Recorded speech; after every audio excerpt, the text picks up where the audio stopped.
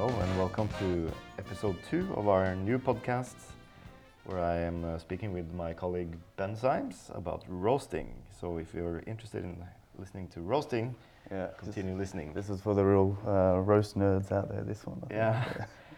Well, in the last episode we talked a lot about green coffee, but it was kind of related to roasting. I'm sure I could have a couple of episodes just on green coffee. Yeah, I mean it's very related to roasting. So, I think so. But let's continue talking about some of the stuff we go through in our roast workshop. Which, by the way, when is our next roast workshop? Next one will be towards the end of March. Yeah. We're going to have 2 sessions there. So one, I think it's the 19th or something. Yeah. I need to double check the dates, but it's 19th of March, and then next week after that. Yeah. But the idea is to have them maybe monthly or bi-monthly. Exactly. Yeah, we'd like to have about 6 a year, so every couple of months. Yeah. And how many people can attend? We're open to have like a group of around 6 to 9 people, I think is a good size. Yeah. We just see how many come or how many can make it for each available date. Yeah. But no bigger than that, because it's very kind of personal and interactive. Yeah, we want to keep it intimate, and part of it is actually that you bring your own coffee, so we evaluate that as well. Exactly. Which can be brutal sometimes. Yeah. Can be brutal, and can also be, it's a real eye-opener at least. Yeah. Positive and negative. It's a great way to get some kind of at least comparison, and you manage to sort of unlock your own world there, and you see what other people are doing, and a nice way to evaluate your style there. Yeah. I think the beauty of keeping it small is that people actually interact much more than if it's a bigger group. Sometimes people feel uncomfortable talking. Exactly, yeah. We've become good friends by the end of it. Yeah, so. It was fun. But so let's continue. Like one of the things we go through in the course is sample roasting, and probably we won't put so much emphasis on it in the next course, but it's still part of the process of being a roaster. Yeah. You receive samples from an importer. Normally it's green coffee. I'm sure you can get roasted coffee as well, but for me at least, the process of sample roasting is a part of understanding the coffee you're actually buying as well. Yeah. So of course you can't translate a curve from a small sample roaster to a big production roaster, even if it was from the same manufacturer, because the momentum of 100 gram coffee and 30 kilos of coffee is very different. But at least you get some indications on how it can roast and how it can taste. Yeah, when you compare different coffees and then compare them how they roast on production as well. Yeah. You see that with moisture contents and things, you can give yourself a little preview into what's going to happen. Definitely. Yeah. Let's talk about roast defects, because is there such a thing as a roast defect? We called it roast defects, but for us it's sort of like mini fails or slight sort of miss roasts, which are very common, especially in our style of roasting, I think, where we're aiming for a very small window of developed coffees. Yeah. And it is a small window, and it's easy to be a little bit under and a little bit over what we think is under and over. Yeah. And so part of the course was sort of cupping through a table of small kind of roast fails of the same coffee, same variety, roasted. Things like slightly too light, slightly too dark, stalled roasts, things which we call baked. Things like a few other sort of roast defects as well, just to sort of see if we can sort of identify them with sensory analysis. Yeah, and I think you can easily. The problem often is that it's slight. It's always slight. Exactly. So if you have a slight green coffee, it might not be too light in color. It can also be a little darker, but it's still not roasted the whole way through. So you have this kind of slightly green flavor. Yeah. And that becomes more of a challenge when you have herbal coffees that are, like Caballeros coffees and also Nacimiento from Honduras. They have this kind of herbalness. And also the Variedad Colombia from Tamana that we are roasting a lot of. It has a herbal character to it. Yeah. Well, we chose that coffee to use in this experiment because it is quite challenging to roast, because it has this kind of bell peppery herbal note inherent in the coffee. Yeah. And if you're a little light on it, that's really becomes over sort of emphasized. So, Yeah.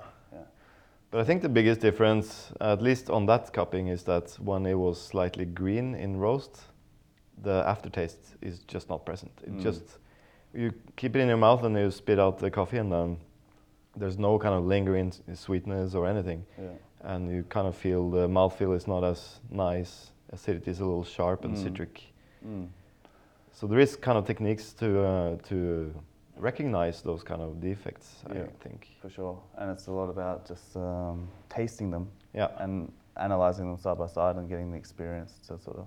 So cupping is a major part of that, that course, isn't it?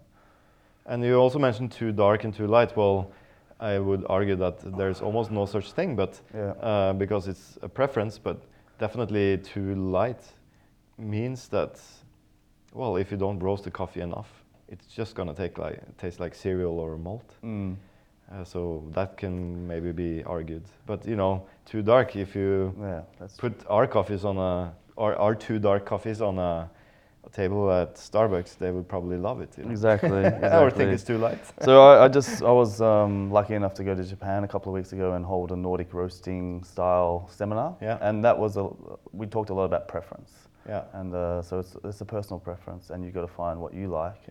And for us, it is a small window where we might find if something is slightly roasty, it might sort of contribute to sort of hiding or disguising like some of the flavors and the mouthfeel in the coffee. So for us, we see that as a roast defect, but others might enjoy that. Yeah, for sure. So, and my kind of, I really don't like that kind of dry bitterness that you get from slightly more darker coffees. We want transparency, really, don't we? So but I have had dark roasted coffees as well that have a lot of body, a lot of sweetness. They're still roasty, but a lot of times you will find if you're trying to do a light roast and then it becomes a little dark, it just becomes a little hollow and not so nice. So there is a technique for both, I guess, and there's no right or wrong. It's just a matter of preference. But what's the idea of this cupping? Because I think in general with our course we're trying to give people tools that they can take home. So especially the roast defect, I think is a very valuable thing that you can't really teach on a video or anything. You have to be here and taste. For sure. And I think we chose to sort of open the week or the workshop with this cupping because it's a good way to calibrate the group together. And it's all about calibration and tasting and identifying what we sort of see as small miss roasts. And then once we're sort of calibrated as a group, we can sort of talk about the curves, or at least what some of the profiles look like that have caused these problems. So. And then we also did like a production cupping, because that's kind of the same thing. Yeah, in a way, it is. That's where we really analyze our consistency. And where we can have 8 batches of the same coffee, and there will always be like subtle nuances, slight variations on a roast curve.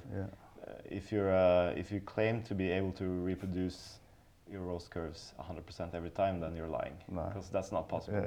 Either you're lying or your probes are not very accurate. You might have nice, wide, super slow, gentle probes, which and we talk about that as well. The roast curves. So once you get into roast curves, then you open a whole kind of can of worms, really, because it's very difficult to kind of relate them across different machines and different roasters and of course different coffees and And you just mentioned that you did the Loring course in Japan. It was a Nordic roasting style seminar. I talked a little bit about Loring because that's the machine we're using now, and I find that is a good machine actually. Well, the convection properties of that machine kind of suits our roasting style. For sure. But you mentioned to me in the office that the curves on that roaster were very different from our curves. So part of that 2-day course was little roasting demonstration, and so I tried to sort of course wanted to show our style, and looked at some of our 15 kilo profiles and tried to replicate them, and it was impossible. So even on the same machine, it was a Loring S35, it it's a much different sort of heat setup, and thermocouples are different, and Yeah. they just there was no way I could replicate the roasts. Yeah. So, yeah. But that's funny because Loring actually has standardized probes and everything. But I think part of the reason is we actually don't have a stack on our roaster. We have a big kind of ventilator that's sucking air out of the room, mixing the hot air from the roaster with cold air from outside. So we don't actually have a chimney or a stack. Yeah, so I think some of our, if you look at our curves, they look a little different to the more traditional Loring shapes. Yeah. Can you see? But that just tells us that you can't really copy any curve and expect the results to be fantastic. Exactly. So I'm happy to share our curves. Yeah. It's not like anyone is going to be able to use them for anything, but I think it's interesting to look at curves at least to see, maybe not try to follow them, but to see how people are approaching different coffees. For sure. But it has to be the same roaster that you're looking at. It does. Yeah, it's and even then it's tricky. But so yeah, like we sort of say there is no sort of magic roast curve, and there's no one right. And I wish there was, because it would have made it much easier to say do this and have a theory and all your problems are solved. But it's more sort of complicated. And we have a couple of teachers out there that I think are, teaching a lot of good stuff. But one of them is Scott Brow, and he's very vocal about the declining rate of rise curve and so on. Can you just, talk a little bit about what is rate of rise? So the rate of rise basically measures the speed of the roast. It's telling you like the rate of rise of temperature. For us, we can measure the bean temperature and the return temperature. Yeah. So that gives us a number of how quickly the roast is. Is going, developing. So how many degrees per 60 seconds or 15 seconds? Yeah, so we always set it for 60 seconds because it gives us more of an overview of... Which is probably contrary to what Scott would recommend. I'm not sure. Yeah, no, I'm not sure either. Yeah. I think he does want to have it more accurate, maybe at 30 seconds or 15. Yeah. For us, that gives a little bit too much noise, and it doesn't show us a trend kind of on and so it's sort of easier to follow with the 60 seconds. So. Yeah, and of course, if you're using a software like Cropster, you can switch when you're analyzing the curves afterwards. Yeah, you can have a look. So that's pretty easy. But I think, rate of rise for me, I've been roasting for 15 years, and 15 years ago, nobody even knew that the rate of rise existed. But we were still able to roast, decent coffees, except my espresso roasts were like 20 minutes. But I think, go back there, rate of rise has a lot of attention these days because people think they should look this way or that way. It's becoming like a formula, I think. And to my surprise, at least, because I'm the one, I'm sure you do as well, but I whenever we do production copying, I have to look at the curves on the coffees that I like the most. And sometimes, the curves doesn't make sense at all. Yeah. Like why there's, Yeah. So I think for me at least, I don't really look for a specific kind of curve, because different coffees have different curves and they can still taste great. For sure. Having said that, if you work on a specific roaster with a specific setup, you might have there's kind of a trend how they look like, but it's not like a one answer to how it should look like. And I think with the Loring as well, it's slightly different to some of the drum roasters, where I think at least Scott is working a lot with drum roasters and has these series for declining rate of rises. Yeah. And I think he also admits that with the Loring, things are different because thermocouples are very sensitive. Yeah. Just the thermodynamics of the machine are very different. Yeah. So I think one lesson that is very, very important when you read Scott Brow's book, which I highly recommend reading, is that this is a system that he has kind of worked out, and it's kind of things that in his experience he has learned, but it might not work on every single coffee, every single roaster. But at least try it out. I remember we tried it out on our UG15, and of course I missed the point where maybe our probes were too slow or something. So when we tried to have our curves look like the ones he showed in the book, the coffees were terribly underdeveloped, green, Yeah. and we had so many complaints. So after, it took me like 8 months, Yeah. and then I changed it back to the way we used to do it. But that was because, I think mainly because the airflow setup was different. We couldn't go as low as he recommended, because then the roaster would just overheat. Yeah.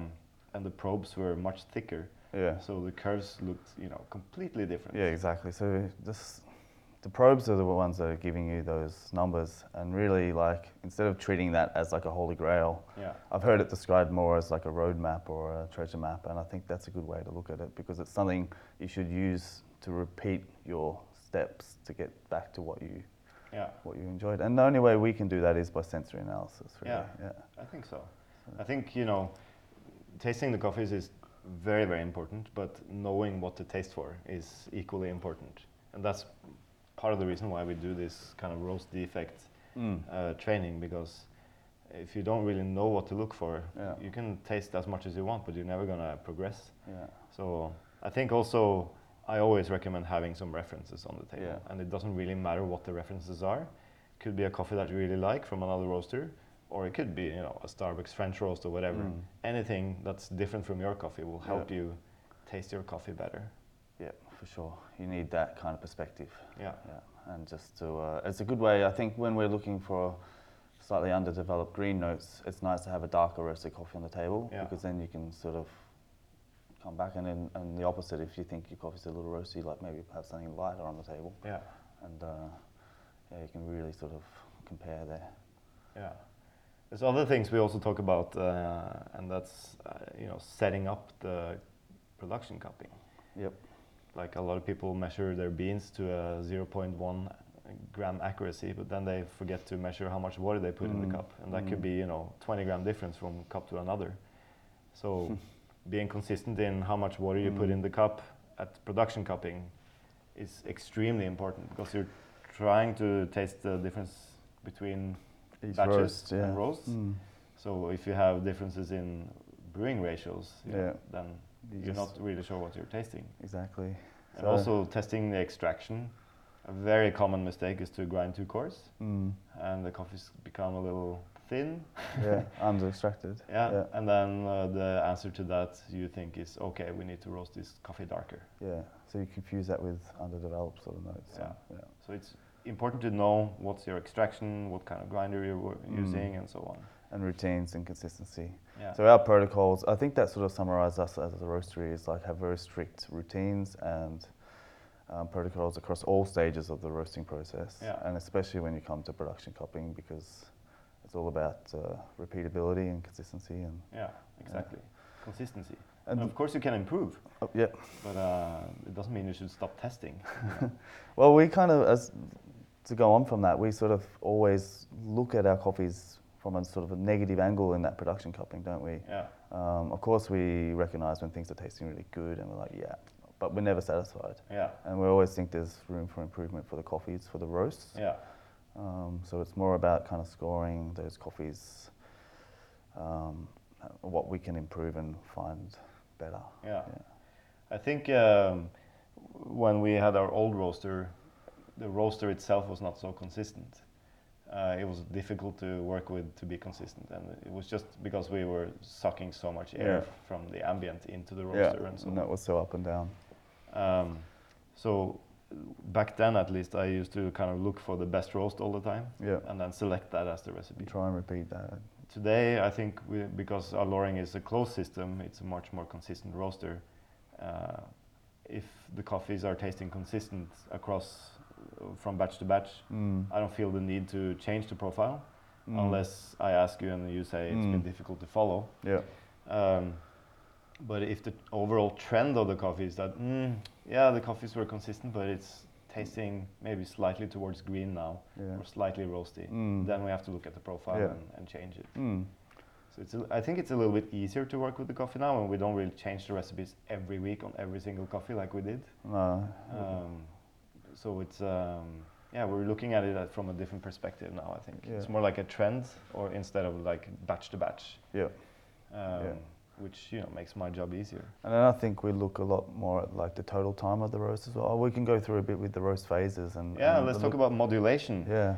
There's another author of a roasting book called Rob Hoos, who's also doing a lot of loring training. Yeah. I know you've been to. He's a very interesting guy, and I love the way he talks about coffee and roasting, and he has so many good ideas and so experienced on all types of machines. Yeah. But I've learned a lot from him with loring roasting, and he's also very open and forthcoming as well. So I'll just text him on WhatsApp if I'm thinking about something, and he gets back to me. Oh, you have a hotline to I mean, lucky you. I'm sure he's happy to answer any questions for anyone. He's such kind of open fire. But his book came out a few years ago about sort of modulating the different phases to achieve different results.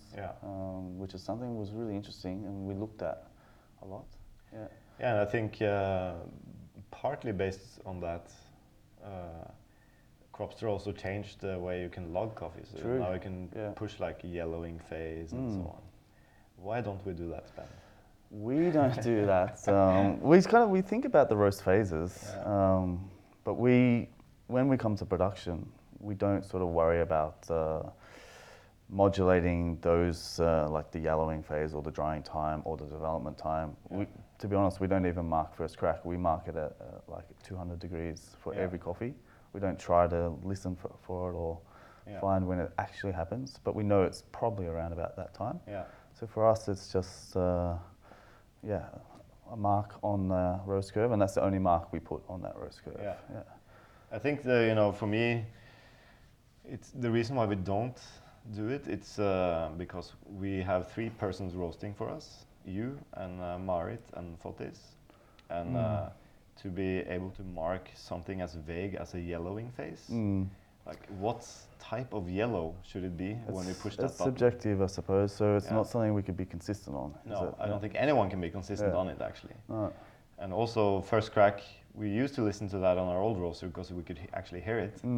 But when do you mark it? Is it the first bean cracking? Or, So that's also, So in order to be consistent, we decided, okay, let's mark at 200 degrees. Normally, some of our coffees, you can see on the curves that they're cracking at 198 degrees, so on. Doesn't really matter. At 200 degrees, just mark it, and then you kind of have that kind of time afterwards as the development time. It's a bit more consistent, I think. It's just a mark on the roast where so when you're following a profile, it's pretty much just a little kind of a pointer, like, am I a little ahead or behind here? So to be honest, we don't really worry about development time either. No, that's true. It's more about total time, and for us, we're focusing a lot on color tracking, like roast degree. So we're using the color track software to read the color of the coffee. Why do we use the color track? Well, it's very consistent. It's not just one measurement. In 20 seconds, the sample will spin around inside the kind of microwave device, the laser, and it'll measure, I think, 200,000 times, and you'll get the average. Instead of, we used to have a colorette from Probat as well, which was equally expensive, I think, but needed calibration all the time, and when you move the sample around, you will get a different number. So I think, it doesn't really. The most important is that you have a device that's consistent, and that you have a consistent way of preparing a sample, which can also affect how it reads. But color measurement is for sure very important. Yes, I think in our experience, we have found that really affects the overall characteristics of the roast and the coffee. So we've kind of narrowed it down to a 1-point window. So we found lower than that, we're tasting underdeveloped notes, and higher than that, we're starting to get slightly dry, roasty kind of defects. Some coffees are more flexible, others not. And that window is different for every coffee too. So you need to sort of find that window which works for you and works for all those different coffees.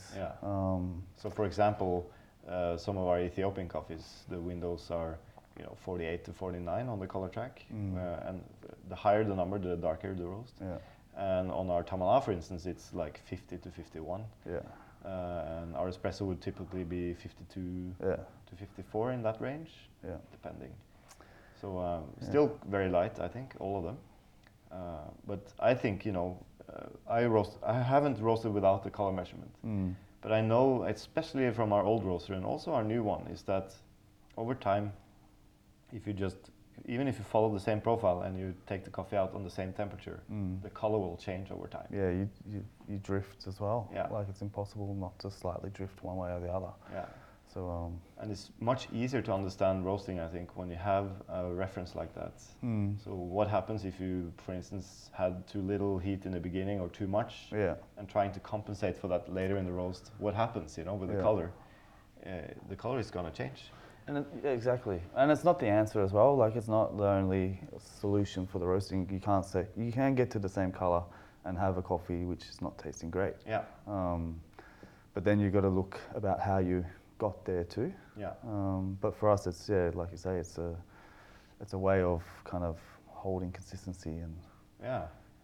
Yeah, it's interesting. Like, I guess you could do the steak analogy. Like, you can get a core temperature of 65 degrees or 60 or whatever you want in many different ways. Yeah.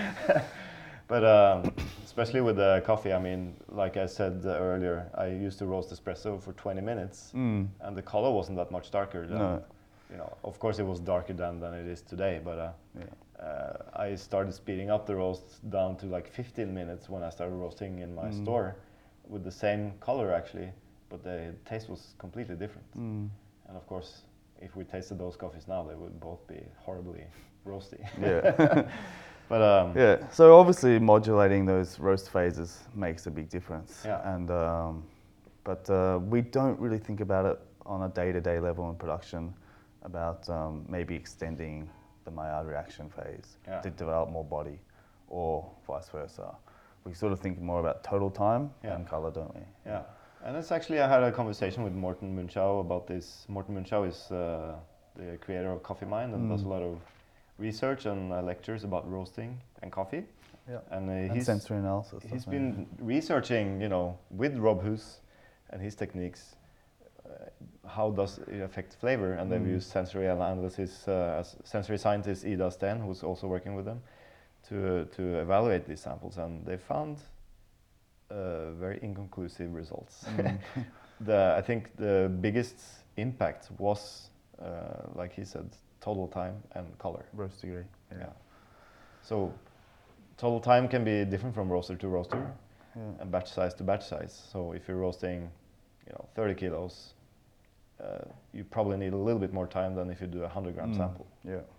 So at least in my experience, sample roasters are a little bit quicker than production roasts.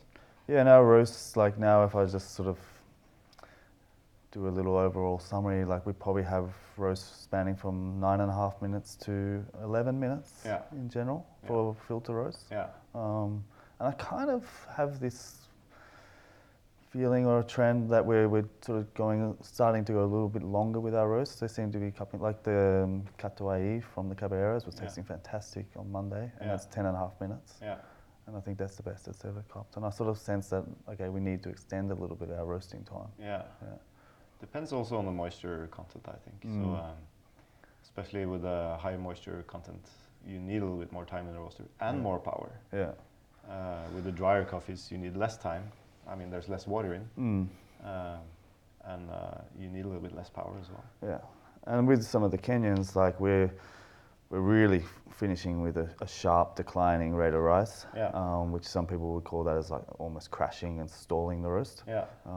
But on the Loring, that I think those thermocouples are so sensitive and accurate, perhaps, that it shows the temperature really falling down, but perhaps the coffee inside the drum is not reacting as quickly as those thermocouples.